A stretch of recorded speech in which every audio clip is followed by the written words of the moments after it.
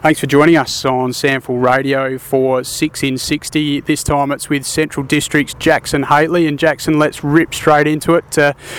Who's your favourite AFL player and why?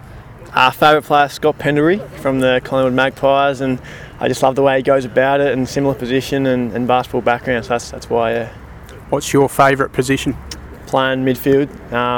Just love running around and trying to find the footy, and don't mind going forward as well. What's your best attribute? I think being able to go forward and hit the scoreboard as a mid and be a bit of an inside and outside player. Pre-match routine or your favourite meal before the game? Normally have a couple of bits of toast and some yoghurt. Like to keep it pretty light before a game.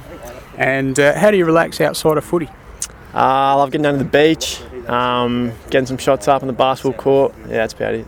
And if you weren't a professional footballer, what would you be aiming to do for a crust?